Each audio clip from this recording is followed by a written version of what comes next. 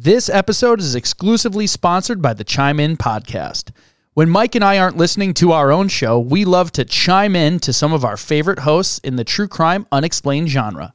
That's right, we're talking about the Chime In Podcast. Graham, Sarah, and Michaela explore topics including the unexplained, true crime, missing persons, and much, much more. Their show has included distinguished guests such as U.S. Marshals, Darren Sharper of Cooper Vortex, and Chris Williamson of Vanished and Chasing Earhart. But wait, there's more. To make it more fun, each episode includes trivia questions that involve the audience. Mike and I have been enjoying the Chime In Podcast since 2018, and now we want to share it with you. You can download and subscribe to the Chime In Podcast wherever you listen to your shows. Find them on Twitter at Chime In Podcast, also Instagram at chimein.pod, and Facebook as Chime In Podcast. That's CHIMEIN Podcast. They're big supporters of Locations Unknown, and we hope that our friends enjoy their show as much as we do.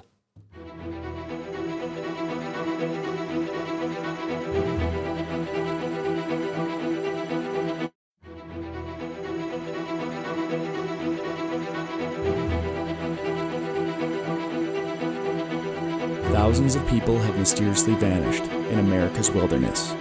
Join us as we dive into the deep end of the unexplainable and try to piece together what happened. You are listening to Locations Unknown.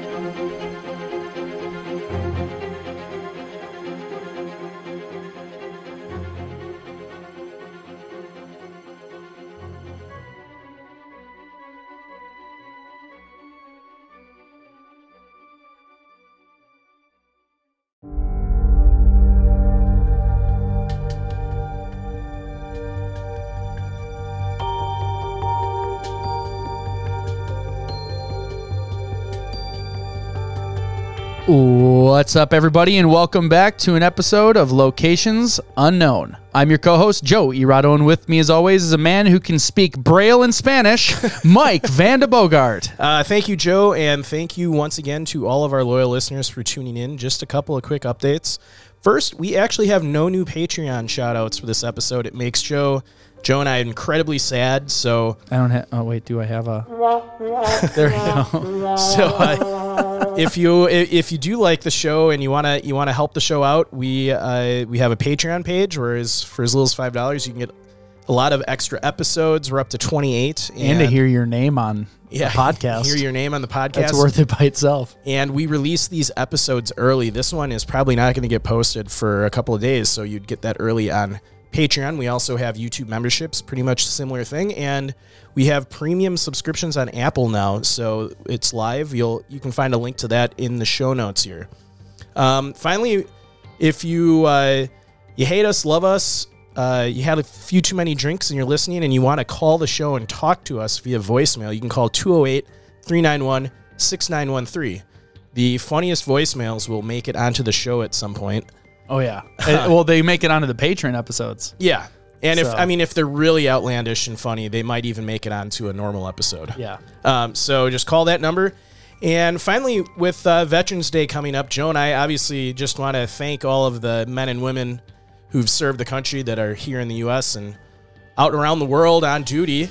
And this episode it's about the case. The guy in this case was a distinguished veteran of the Vietnam War.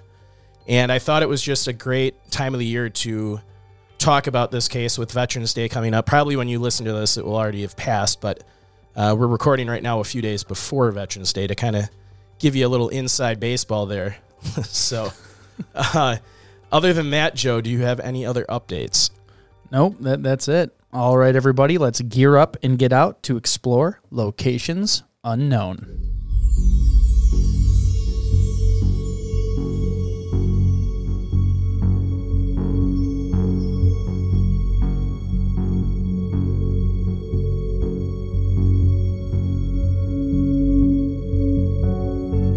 September 19th, 2021. A Vietnam vet, Navy SEAL, park ranger, and author was with his brother on a 4-night excursion in the Shoshone Lake area of Yellowstone National Park.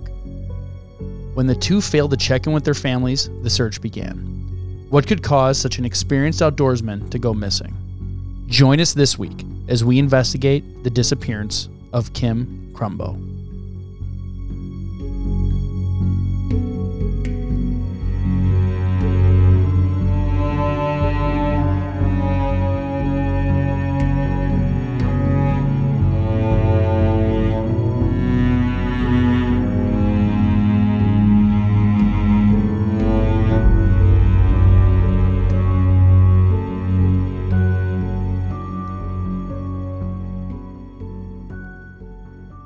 Yellowstone National Park. Have we done one in Yellowstone? We have not done a Yellowstone. I was Park. trying to think. I'm like, I don't think we have. No, we've done I think Grand Tetons. Yes. Yeah. Yes, we have done that one. Yeah. So anyone who is not familiar with Wyoming, Yellowstone is just north of Grand Tetons. So if you've hiked Grand Tetons, it's not the same. Yellowstone, I've driven through it. I've hiked the Tetons. I've never hiked in Yellowstone, but I've driven through it.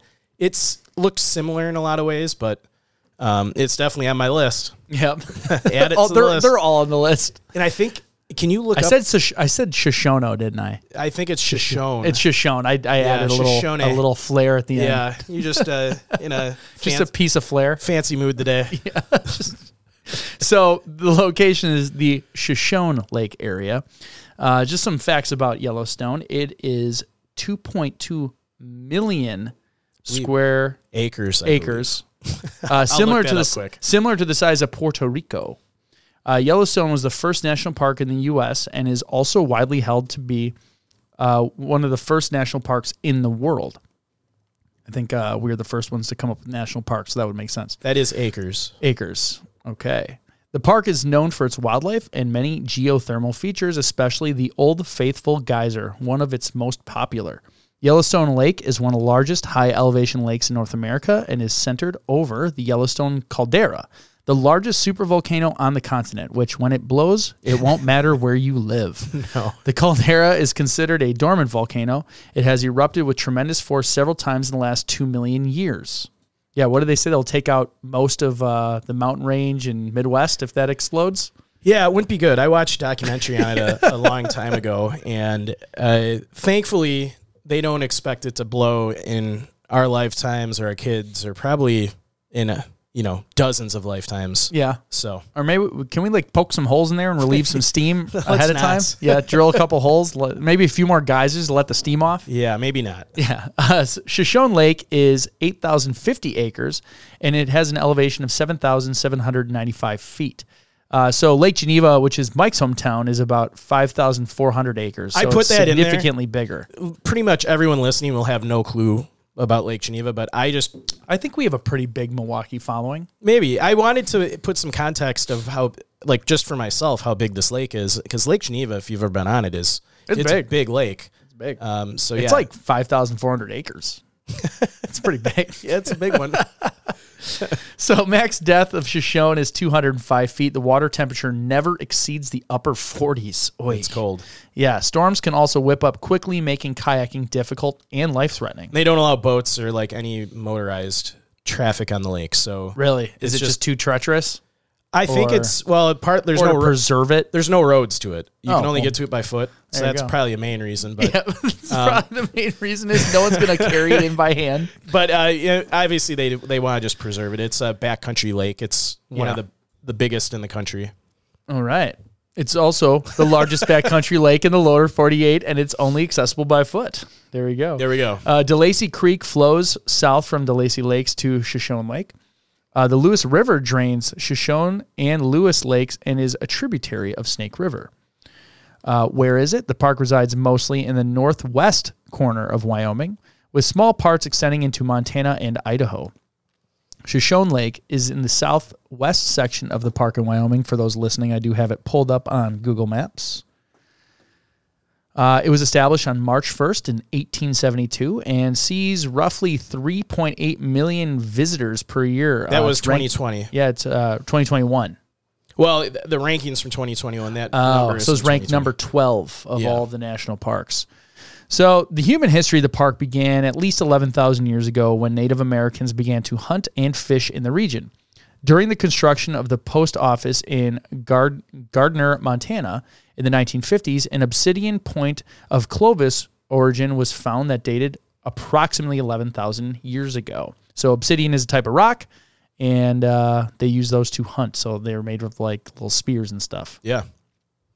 These Paleo-Indians of the Clovis culture used the significant amount of obsidian found in the park to make cutting tools and weapons. Arrowheads made of Yellowstone obsidian have been found as far away as the Mississippi Valley, indicating that a regular obsidian trade existed between local tribes and tribes farther east. Obsidian is such a cool rock. It's What's like it all look black. like? It's all shiny it's black. all shiny black. Yeah.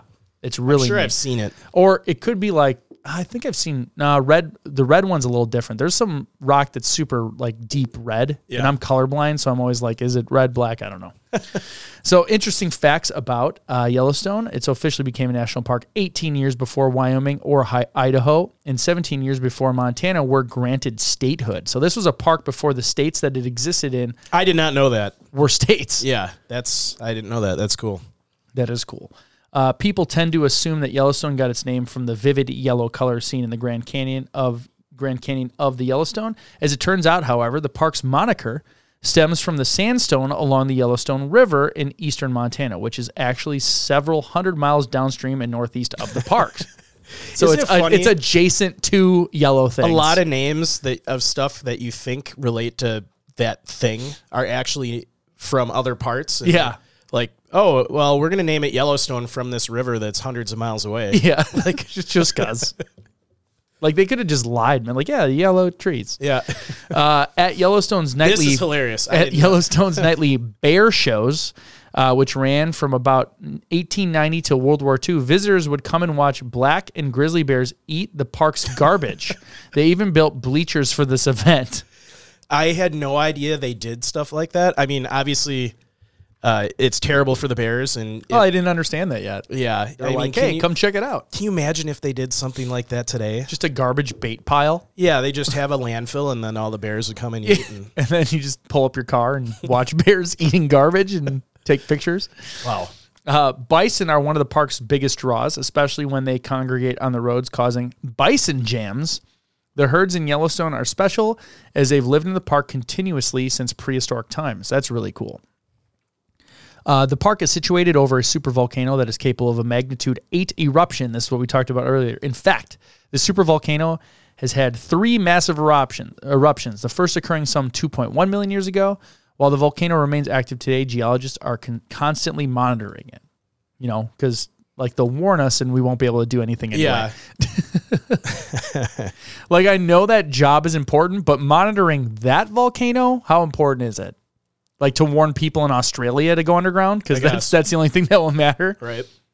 Molten rock below the Earth's crust, known as magma, is estimated to be just 3 to 8 miles beneath Sour Creek Dome and 8 to 12 miles beneath Mallard Lake Dome. I'm assuming that is not deep. No, which is why they would state it that way. It was called out. Yeah, I'm not a expert in volcanoes. Geologist? Yeah, but or volcanologist. I think that is pretty shallow. Yeah, it sounds shallow. Yes. According to the U.S. Department of Interior, the park is tasked with preserving more than 10,000 hydrothermal features, including hot springs, geysers, fumaroles, mud pots, and travertine terraces. This is roughly half of the world's hydrothermal features. That's really cool, actually. Yeah. And most of these, you're not allowed to go in because you can because you'll die. get killed. Yeah. And people do every year go off the path and. And your next trivia actually talks about that. Okay, Yellowstone's hot springs are so hot and acidic that they can dissolve a human body in a single day. In 2016, a visitor fell into Yellowstone hot springs, and 24 hours later, his body dissolved. Yep, leave no trace. Yeah. Or Yellowstone will do it for you. Yeah. The vibrant colors you see in the park come from trillions of microorganisms called thermophiles. These microorganisms, which love the heat and are impossible to see with the naked eye, come together to create vibrant mats of color that give thermal features like hot springs and geysers that bright look. That's cool. That's where all those colors come from. Yeah, that you see? it's all like bacteria. Microorganisms. Yep. There are an estimated of 1,850 archaeological sites in the park, some of which show that people began traveling through the area more than 11,000 years ago. Now let's talk about the climate. Yellowstone's climate is greatly influenced by altitude, with lower elevations generally found in the warmer year-round. The record high temperature of 99 degrees in 2002, while the coldest temperature recorded was negative 66 degrees in 1933. Sounds like Wisconsin weather. Yeah, it does. It's going to be like 70 tomorrow and then 30 4 days later. Yeah. During the summer months of June to early September, daytime highs are normally in the 70 to 80 degree range, while at night time the lows can go below freezing, especially at higher altitudes. Summer afternoons are frequently accompanied by thunderstorms. Spring and fall temperatures range between 30 and 60 degrees Fahrenheit, with nights in the teens to single digits. So it can be pretty chilly. Yeah. It's like fall here. Warm in the sun, cold at night. Yep. Winter in Yellowstone is accompanied by high temperatures, usually between 0 and 20 degrees, and nighttime temperatures below 0 for most of winter. Precipitation in Yellowstone is highly variable and ranges from 15 inches annually near Mammoth Hot Spring to 80 inches in the southwestern section of the park. That's a huge flux. Yeah. It's a big park, but it's still pretty close and has a big flux. The precipitation of Yellowstone is greatly influenced by the moisture channel formed by the Snake River Plain to the west that was in turn formed by Yellowstone itself. Snow is possible in any month of the year, but most common between November and April, with averages of 150 inches annually around Yellowstone Lake to twice that amount at higher elevations.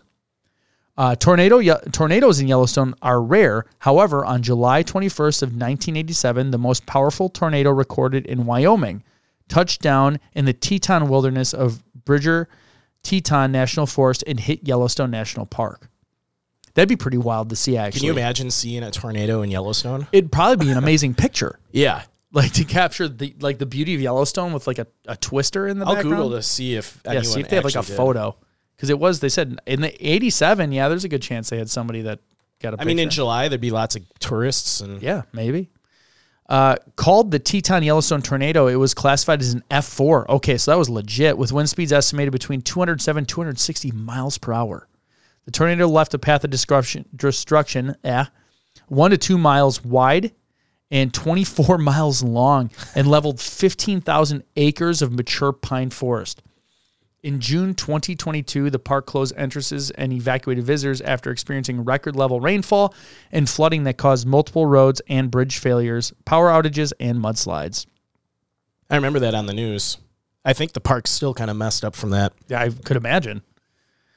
I guess it was just in June. I thought it was longer ago. It was just earlier this year. Yeah, it's still probably messed up. Yeah. I think they closed a huge chunk of the park which they've never done before. A combination of heavy rain and rapid snowmelt resulted in the Yellowstone River rising to a new record height at 13.88 feet, breaking a previous record of 11.5 feet. So it's 2 feet higher, roughly. Set in 1918, flooding on the Lamar River reached 16.7 feet. Beating a 1996 record of 12 feet. Damage from the flooding, including washed out roads and bridges, and damage to infrastructure systems, including electricity, water, and wastewater systems. Yeah, I bet that's still pretty messed up. Yeah.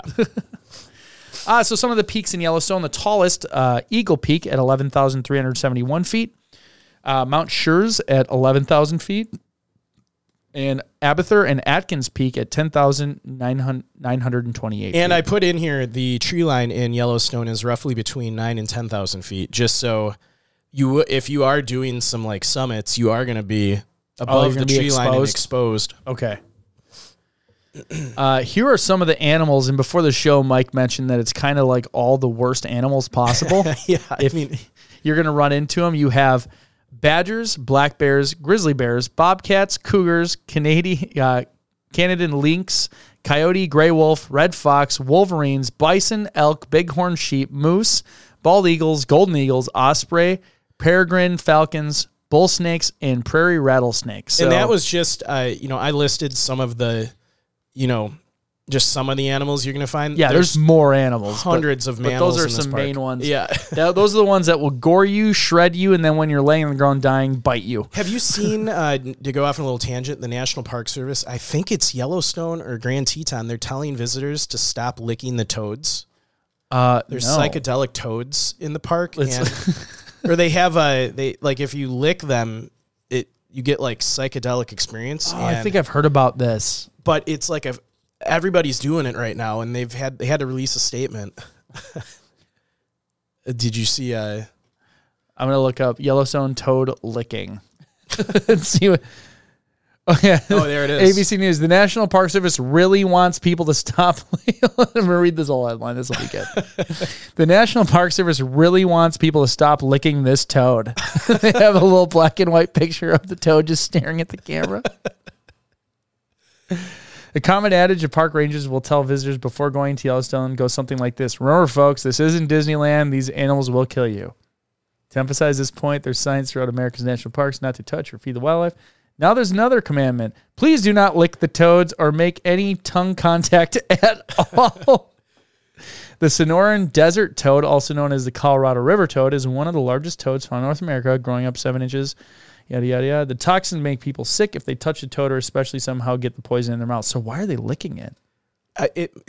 However, this toad's toxic coating also contains a powerful hallucinogenic known as, it's 5-MeO-DMT. Yeah, colloquially, I can't say that. I can never say that word. Colloquially, I still can't. I know how to say it, but I can't. That's a tongue Everyone twister. will know what you're trying to say. Yeah, known as the 5-methoxy.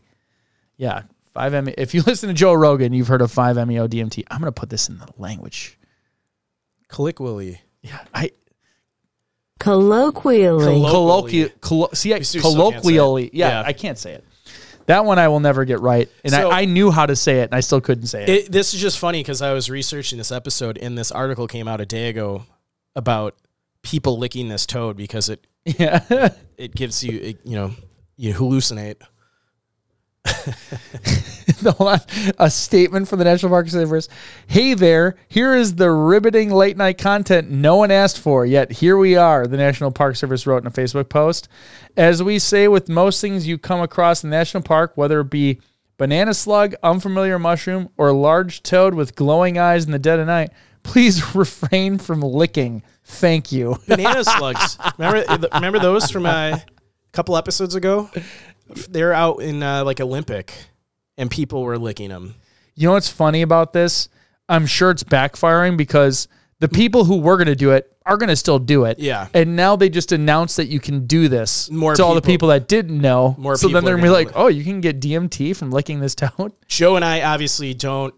Leave no trace. Don't touch the toads. Condone this. But that's where sometimes you should just kind of shut up because we didn't know about this. Now we know about this. Yeah. So how many thousands of people didn't now do? The thing you got to think about is you have no idea how this is going to react to your body, and you could be days out in the backcountry, and if you have an allergic reaction or get paralyzed or something, you probably are going to die because there's no way they're going to get you back to a hospital in time. So just take their advice and do not lick the toads. Yeah, don't lick the toads in Yellowstone. All right, back to the drinking water. As a safeguard against Giardia, other parasites and bacteria, they recommend that you boil, filter, or chemically treat all the water. Can be polluted by human animal waste, and you can get infections. That's as I good said advice. In another episode, you'll go number 3 until you're out of water. That's good advice anytime you're hiking anywhere. Yeah. Just filter, follow Dave Matthews' song, Don't Drink the Water. Hypothermia is always an issue, especially in an area that can be wet and cold. So rain, wind, sleet, and snow can be deadly if proper precautions are not taken, or you're wearing cotton, things like that, or jeans. Jeans and cotton shirts while you're all wet is not good. So you want to make sure you have rain gear and clothes that do shed the water and help keep the water away from your body. Hats and gloves, all the things that conserve body heat. Stream crossings, as we say in multiple shows. Few of Yellowstone's rivers or streams have bridges that many cannot be accessed until July or later. Even in late summer, water levels can rise quickly after rainstorms or from snowmelt on high country in the warm afternoons. This water can be cold, fast, and more than thigh deep, making attempts to cross perilous. So trying to ford deep, swift water has resulted in loss of gear, injury, and death. So you want to make sure you're checking your itinerary, making sure you're looking at your topographical maps for stream crossings. If you are going to attempt to cross, don't have your stuff attached to you. Best thing you do is you stop in the ranger station and just check on local conditions. They keep track of all of that, and they'll tell you if they're passable or not. Absolutely. So, yeah. Thermal features. So this is unique to this park. We've never covered these before. Yeah, so no one can complain about repeats here. Burns from thermal features are a common cause of serious injury and death in the park. Check at the ranger station before you go exploring. Foot travel in all thermal areas must be confined to the boardwalks or maintain trails that are marked by official signs. So if you follow the rules and you listen to us and leave no trace, you should be fine. Don't approach or shortcut through geyser basins after dark when they're in the greater danger of stepping into a hot spring. For your safety and for your protection of thermal features in Yellowstone, it is illegal to swim or bathe in any water that is entirely of thermal origin. But people continue to do it every year, and sadly, that's Darwin working. At least once a year, we read a story about someone who fell into one of them, and I can't think of a more painful way to go. Well, some of them survive. They fall in for a second and get out, and they are like permanently disfigured from like melting. Like your skin starts to melt. You're in boiling water. And most of these are people who broad daylight left the boardwalk. If you ever seen, they go to take a picture. Yeah, and they try to get too close and they slip in. Yep. Or they drop their phone in. There was an article I read of a lady who dropped her phone in and she tried to go after it. Yeah. So just stay away from them. So outside of killing yourself, you can also destroy the area. So those hot springs contain the algae, bacteria, and fungi found nowhere else in the world. So soaking or wading in the springs can destroy those life forms. Throwing objects like rocks or sticks in the thermal features is prohibited, since doing so can clog the vents and alter the flow and temperature of the water. So you want to leave no trace. Yes. Just leave it alone so it can be beautiful for everyone else to see till it explodes and kills everyone. That also means, like, don't pick stuff up and throw it around either. Yeah. Like, don't throw rocks into, The whole leave no trace is to, like, pretend you're not there ever. Yeah. Like, exactly. Yeah. If you could hover, then you could even do even better, but you leave footprints. So that's why they have the trails. Yes. So ticks and mosquitoes, from mid-March to mid-July, grassy, brushy, low-elevation areas are ideal tick habitats in Yellowstone. So you want to wear repellents, even on your shoes and socks, to keep them from climbing all over you, tucking in your pant legs, things like that. You can get diseases from ticks that last a lifetime. Lyme's disease. You do not want it. It's not fun. Mosquitoes are in the area, so you want to make sure you're always keeping against them. You can wear netting and things like that. It just makes for a better time. Yeah. Yellowstone's trails may be hard to follow due to infrequent use. It's a big park. There's missing markers in places, recent fires, large meadows, mudslides. Trails are not clear, so it's strongly recommended that people carry a compass and a map and know how to use them. So we'll talk a little bit about the weather issues. So Yellowstone can experience winter-like weather any time of the year. So calm sunny mornings can abruptly turn into fierce stormy days. Gusty south to southwest winds are common in the afternoon. So rain and lightning often follow if you're hiking or boating. When storms approach, you need to get off the water. If you're on an open ridge, if you're above the tree line, as Mike mentioned earlier, you want to get to better protection. So nighttime temperatures can drop to 30s and 40s. So if you have a rainy day followed by a cold night, that's where we can, again, talk about that hypothermia. Yeah. Depending on the elevation, temperatures may even fall into the 20s with light freeze even in July. So summer daytime temperatures are usually in the 70s to 80s. June can be a cool and rainy. July and August tend to be drier with the afternoon thunderstorms common. So what's the difficulty here? Like most national parks, there's dozens of hikes ranging from very easy to extremely hard. Yellowstone has a lot to offer no matter your experience level. So according to All Trails, the most popular hikes, 85 are listed as easy, 127 are listed as moderate, and 55 are listed as hard. So it's kind of like make your own story. Yeah. It can be as easy or as difficult as you want. If you aren't prepared, you can do quick stuff, visit the park ranger's desk. Car hike almost. Basically, you drive hike to the visitor center and you hike around for a couple hours. Yeah, go to places where it's like a couple feet, see some things. Don't Yeah. go into the backcountry, stuff like that. So, a lot of, older people too, people like grandparent age will just drive the roads of the park because they don't want to go hiking. Yep. And you get out still and take see pictures with the bison. Yeah, you still see a ton. So I'm going to jump right into character profile because we talked a lot about the park. So the name of this gentleman is Kim Crumbo. He went missing September 19th of 2021. He was a male, age 74. His height was 5 foot 10 inches. He weighed about 200 pounds. He had graying brown hair, blue eyes. The clothing gear last seen in is unknown because they were out on a 4-night excursion. Based on what they were doing, it's in his experience level, it's safe to assume he was probably, life jacket on, cold weather gear, waterproof gear, stuff like that. Personality, everything I read about this guy, he sounds like an amazing guy. His family and friends described him as very charismatic, yet humble, two great traits to have in a person. But they also described him as indestructible. So he, like we said, he was a Vietnam veteran. He actually had been in a helicopter crash in Vietnam where the aircraft had burst into flames. Jeez. And he survived it. And he also had been attacked by an elk. So everyone described him as just an all-around. He was very passionate about protecting the wilderness. I think he would definitely agree with our motto of leave no trace. He was a SEAL. He never left a trace. Yeah. So medical issues. Obviously, he's had these issues with the helicopter crash and being attacked by an elk. 4 years prior to this disappearance, he actually had both his shoulders replaced. So he obviously had some... From carrying the weight of being so awesome. Yeah. So occupation, this guy has a very long and distinguished history. He was a Vietnam veteran. He completed 2 combat deployments. He is a former U.S. Navy SEAL on SEAL Team 1. He was actually awarded the Presidential Unit Citation from President Richard Nixon for extraordinary heroism in Vietnam. That's cool. He also received a Bronze Star that day for personal acts of heroism. So he is a distinguished veteran. He actually also was a retired National Park Service Ranger. So he retired in 1999. So some of the titles he held while he was in the NPS was obviously a National Park Service River Ranger, Management Specialist, and Wilderness Coordinator in Grand Canyon National Park. He also worked as a park ranger in Olympic National Park.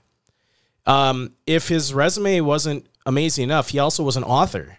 So he wrote a book called A River Runner's Guide to the History of the Grand Canyon, in which he went into meticulous detail of nearly every mile of the 277-mile run from its start at Lee's Ferry to its end at Grand Wash Cliffs. So that's pretty cool. He also was a frequent contributor to the Salt Lake Tribune, writing letters to the editor about protecting wolves, wild horses, and the environment. While, he was doing all that, he also was a member of several different organizations over the years in his work to conserve and protect wild places, wildlife habitat connections, and large predators. At the time of his trip to Yellowstone, he was already working as a board member and the Wildlands coordinator for conservation nonprofit, the Rewilding Institute. Sorry. And he was also a member of the Citizen Potawatomi Nation. He was also serving as a board member for the Western Wildlife Conservancy and Wild Arizona. And he was also contributing to the Southern Utah Wilderness Alliance, a land conservation group, as well as the wildlife conservation groups Lobos of the Southwest and Project Coyote. So he could fly and see through walls. He was very, very passionate about preserving nature in the wilderness and the national parks, which is pretty cool. Experience in the wilderness. I probably didn't know too much. No. Jeez. Extremely experienced. This guy is about as experienced as you get. He's like the model American, Western frontier. If I got lost and could make, Who Wants to Be a Millionaire, and you could make your one call, I would call him. Kim Crumbo. Yeah. He was a trained Navy SEAL. He did 2 combat tours in Vietnam. He was a park ranger with the National Park Service for decades. This guy did it all, and it's safe to assume he knows how to handle himself in the wild. Experience in this location, I put unknown just because I couldn't find any information about how many times he's been to that one lake. Been to this one lake, but like we said, he was a park ranger in Olympic National Park, Grand Canyon. I'm sure he has visited other national parks, so he's been in a lot of them, but I just don't know for sure if he's hiked here before. Okay. So that is about it for the character profile, Kim, and I will jump right into timeline here in a second. Now we're going to hear from our exclusive sponsor of this episode, the Chime In Podcast.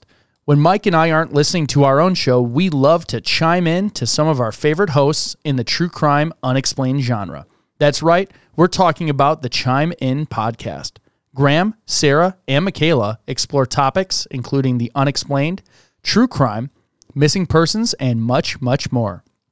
Their show has included distinguished guests such as U.S. Marshals, Darren Sharper of the Cooper Vortex, and Chris Williamson of Vanished and Chasing Earhart. But wait, there's more. To make it more fun, each episode has trivia questions to include the audience. Mike and I have been enjoying the Chime In podcast since 2018, and now we want to share it with you. You can download and subscribe to the Chime In podcast wherever you listen to your shows. Find them on Twitter at Chime In Podcast, also Instagram at chimein.pod, and Facebook as Chime In Podcast. That's CHIMEIN Podcast. They're big supporters of Locations Unknown, and we hope that our friends enjoy their show as much as we do. So we're going to jump right into the timeline. It starts on September 12th of 2021. So Kim Crumbo and his brother Mark O'Neill, age 67. Now, there were a lot of news reports that stated this was his half-brother. The National Park Service originally reported that, but then they issued a correction on September 29th of 2021. So he was his actual brother, not half-brother. You should do more research, Mike. Clearly, we need more details. Yes. So they both set off on a 4-night excursion in the Shoshone Lake area of Yellowstone National Park. Now, I was telling Joe before we started, we don't know the extent of their excursion in the park. We know that they had a campsite up around the lake and that they were canoeing or kayaking. They could have been doing other day hiking. We don't know. Based on family statements, it sounded like they both wanted to just have a relaxing getaway to kind of clear their minds. So my guess is they probably weren't doing a ton of kick your butt type of hiking like Joe and I have done in the past. They probably set up camp and were doing some just relaxing kayaking. And this is actually His brother? his brother, and this is the same kayak that he would have used on this trip. Okay. So it's a good visualization of what he would have been out on. His brother seems like he's in shape. Yeah, his brother is age 67. We didn't get into the character profile of his brother. We probably should have. His brother, similar to his, Kim, was a great guy. All the stuff I read, very athletic, lots of experience in the outdoors. So not only did Kim have experience, his brother also, he wasn't the SEAL and everything, but he spent time with Kim in the wild. So they both were pretty experienced people. Now, this reminds me a lot of the kayaks that we would use on the Boundary Waters trips. Before we got the lighter weight ones, the Kevlar ones, because this looks like it's aluminum. Yeah, old school. Yeah. I mean, it's seen some days. Yeah. But those are way more tough. Yeah. Those Kevlar ones, they're super light for portaging, but if you hit rocks enough, you'll pop holes in them stuff. This is super legit canoe. Yeah. So we're fast forwarding now to September 19th of 2021 when Kim and Mark, and I should make sure I have Alan O'Neill. I don't know why I would have written that. Joe is just going through some pictures. I believe that's a picture. This is Kim. Kim from 2008. Yeah. Yeah. Just holding a big stick.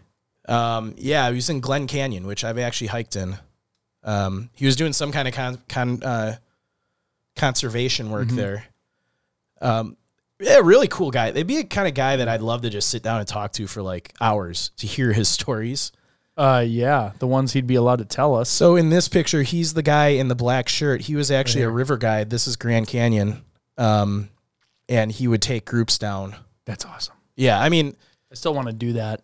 He lives a life that I wish I could have, just being out in the parks and yeah, it's something that.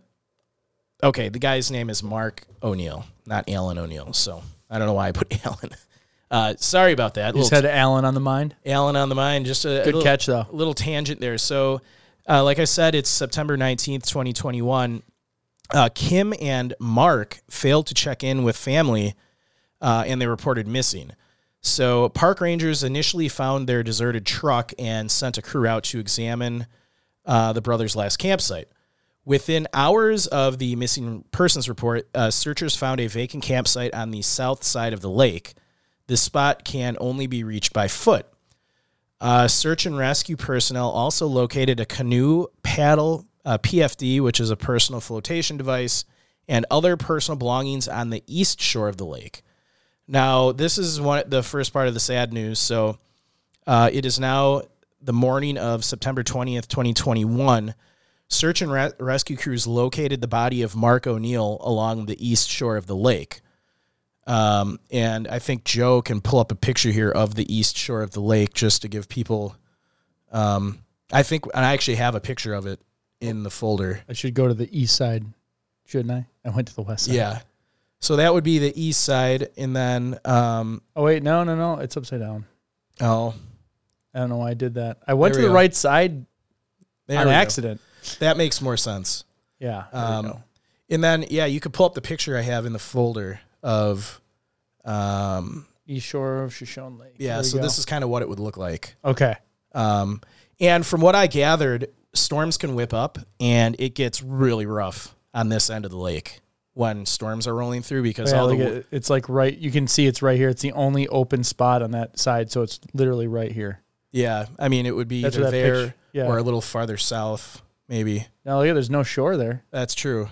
So if that's the picture they took, right down here, maybe down there, but no, I think it's right here based on how thin and wooded it is. Yeah. Oh, that's the toad. Oops, wrong one. So don't lick the toad. Yeah. So sadly, they did find the body of Kim's brother Mark O'Neill along the east shore of the lake that morning. So now we fast forward to September 22nd of 2021, which is Tuesday. Search efforts continued with 10 crew members on foot. And Grand Teton National Park deployed additional personnel and an interagency helicopter to assist with the search. Fast forwarding now another day, so it's the 22nd. Park search and rescue personnel continued to look for Kim. At this point, they were on foot, they were in helicopters, and they had a boat on Shoshone Lake. And Joe, there's a couple pictures of the actual search helicopter that I was able to find. Those are the only pictures of the search they had. These 3 SAR ones? Yeah. Okay. Yeah, so this is one picture of one of these days. Look at that, like fog and cloud cover over the lake. That's a wild photo. So, and then there's another picture of the helicopter that was searching, and then a third one, and you can kind of zoom in and just see like what it looks like, and those are really the only pictures of the search that the Park Service released. So the search continued, for several days. So we finally get a press release from the Park Service on the 24th. So they state, after 5 days of searching, efforts to locate Kim Crumbo at Shoshone Lake in Yellowstone National Park transitioned from rescue to recovery. During the last 5 days, crews swept all the trails in the area, searched the entire Shoshone Lake shoreline by boat, and gridded the open water by helicopter. Unfortunately, they did not find Crumbo. Now, this is actually really interesting, and I didn't know they had this division in the National Park Service. Crews from the Submerged Resources Center began using sonar equipment to detect clues in the water. Park crews continued to look for Crumbo on foot, by boat, and by air. So I have a little bit more about the Submerged Resources Center because I had never heard of it and didn't know that existed in the Park Service. So the Submerged Resource Center is a unit within the U.S. Park Service. The unit is based out of Lakewood, Colorado. It's a nationally and internationally recognized leader in operational and scientific diving, as well as the location, documentation, interpretation, and preservation of underwater resources, primarily cultural resources. Projects the SRC have been involved in include work on the USS Arizona, the shipwrecks of Isle Royale National Park, and mapping the shipwrecks of Dry Tortugas National Park. So I was reading about this device that Joe has up on. This is cool. So what they do is they take a sonar map of the ground, and then divers use this device to basically navigate underwater, and they're using the sonar map as like their navigation. I love that they put the national park sticker on there. That's awesome. That's so cool.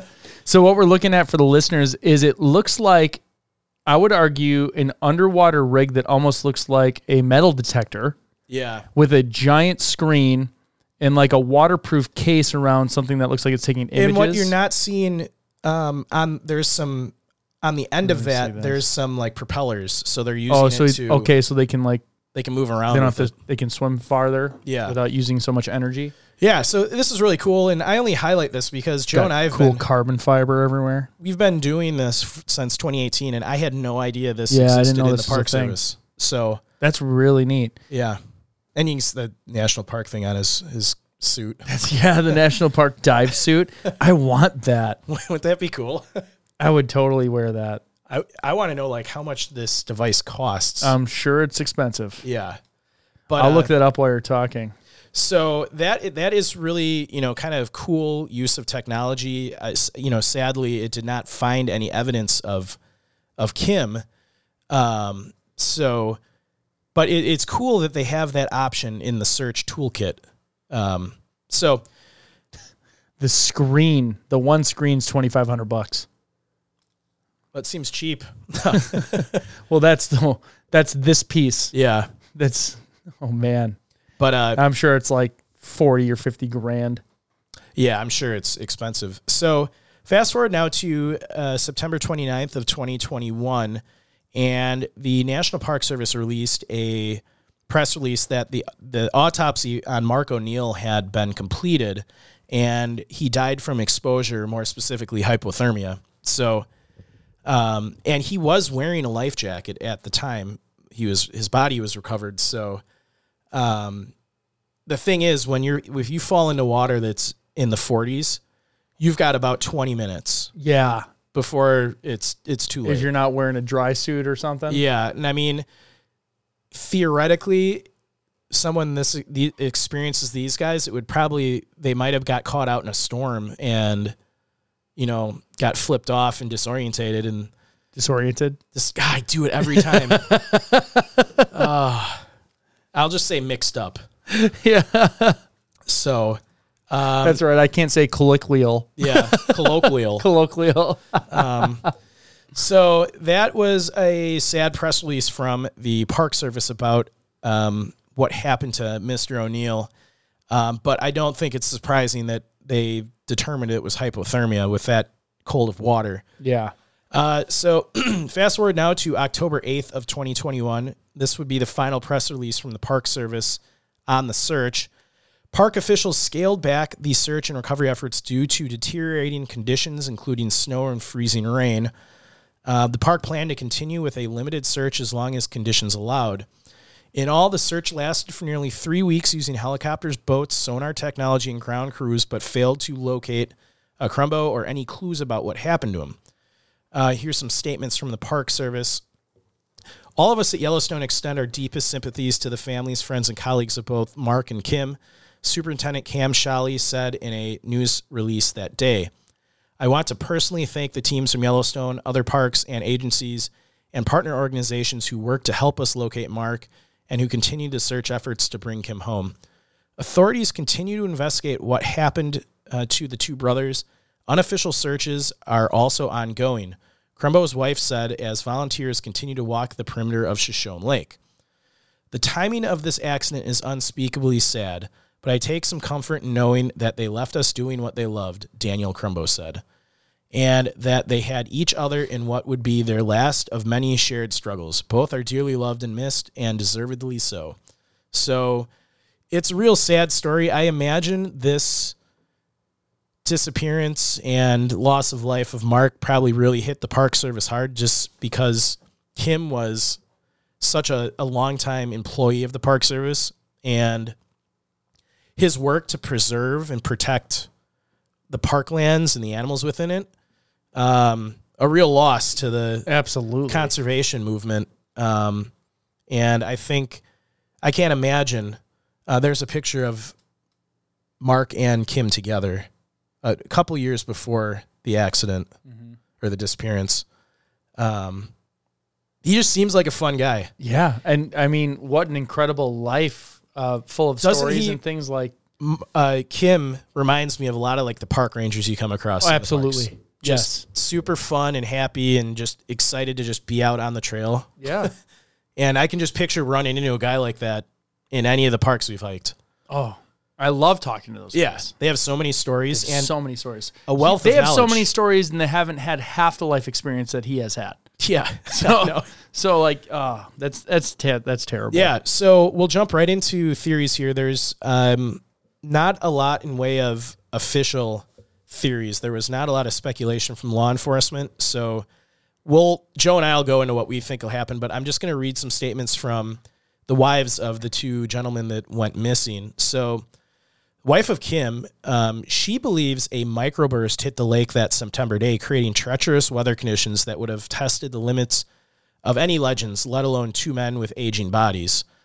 And she goes on to say, since her husband's disappearance, Becky Crumbo has gotten several messages and phone calls from people who knew him well, convinced that something sinister happened to him, she said.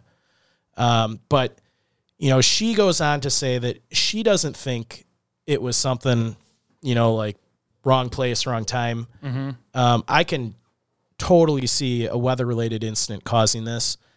The wife of Mark has a little bit different take on what she thinks happened. So Karen Lowry, who's the wife of Mark O'Neill, said in a newspaper statement, she wrote, We're just reeling at this, she said, expressing what her family is going through. She's heard a lot of different theories about the accident, but her gut feeling is that the brothers were caught in something very ugly or caught off guard. She said she knows her husband would have never left his brother under any but the most dire circumstances. I feel they were trying to help each other, she said. So I think she is not ruling out a weather-related incident, but I think, and in a couple other statements, it kind of sounded like she was hinting at maybe there was something more to this than just a weather accident. Okay. But so what do you think happened? We know what happened to Mark. Yeah, I think the same thing happened to both, and unfortunately, they didn't find them. So Yeah. I look at it as if they got hit with big winds, and they said that lake experiences big wind gusts, which can make big waves, and in a canoe or kayak, based on that image we saw it was packed with stuff, and we've been in Boundary Waters. Yeah. You can rock a lot. So if you have big enough waves, you're going to capsize. In water that's that cold, Yeah. if they're not dressed appropriately, they might not, and at their age, Even if you get sprayed Yeah. with that cold water. yeah. That's actually a great point. What if they're already kind of cold, Yeah. and then you add that in? Yep. They're that old. He's had shoulder replacement, things like that. So you're going to start seizing up. Yeah. Even if you're healthy, you're going to start slowing down, seizing up. So I think of what happens to a canoe or a kayak in high winds if you're not in it. Yeah. It goes away fast. Yeah. You cannot swim after it. I've seen it happen. Like, so if they're in that cold water Out in the middle of the lake. out in the middle of the lake, it could have been a thing where they capsize and the canoe gets away from them. So they have to swim to shore. If they're far enough ashore, they may not have had enough time. Yeah. That's, I think the simplest explanation that makes the absolute most sense is, and we have proof that it happened to at least one of them. Yeah. So unfortunately, I think they just did not recover his body. Yeah. A lake of that size, they probably obviously weren't able to sonar the entire bottom with limited resources. I mean, if you brought in like the U.S. Navy, he's in the bottom of the lake. And again, we don't want to sound morbid. This is No. just going over what's most likely. If you sonar the whole lake and he's down there and there's like a rock or something too, maybe it doesn't even look like a body. So how are they going to see? Like you said, it's a huge lake. They can't, in order to see it, they'd probably have to dive down over the whole thing. And it's just not going to happen. It's not, they don't have the resources to do that. I agree with you, Joe. I think they probably both got caught in some wicked weather, and it could have just been wind. could have been just wind. It didn't even have to be like a storm. It could have been gust of wind that made waves big enough to capsize them. And the lake does drain out a river. So theoretically, because you wonder, like, all right, well, what happened to his gear? Mm-hmm. Like, some of his gear might have sunk. Sure. But the kayak isn't going to sink, but that could have, maybe it floated out of the lake down the river, and, maybe someone found it and just like, oh, free kayak, or who knows what happened to it. But, I think sadly, the same thing happened to Mark. And that's the thing. You can be the most experienced person out in the wilderness and just get caught in the wrong situation at the wrong time. Mm-hmm. And I remember being in the Boundary Waters with some, strong winds, and you got to paddle into the wind to keep the waves from tipping you over. And it's exhausting. Yeah, absolutely. I mean, it's absolutely exhausting for someone. I was in my late 20s doing it, and I was dying. I mean, I can't imagine, getting stuck. Imagine a microburst.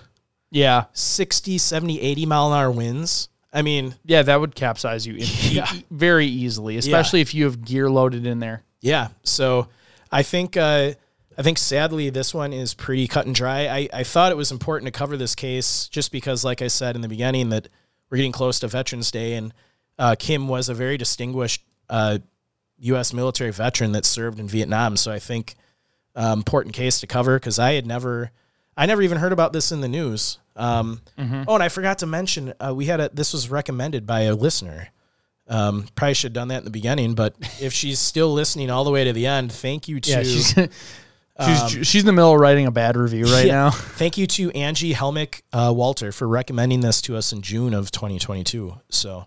Yeah, don't write the bad review now, because we did what we said we were going to do. Yeah, we apologize. But Joe, I don't know, you have anything else to add?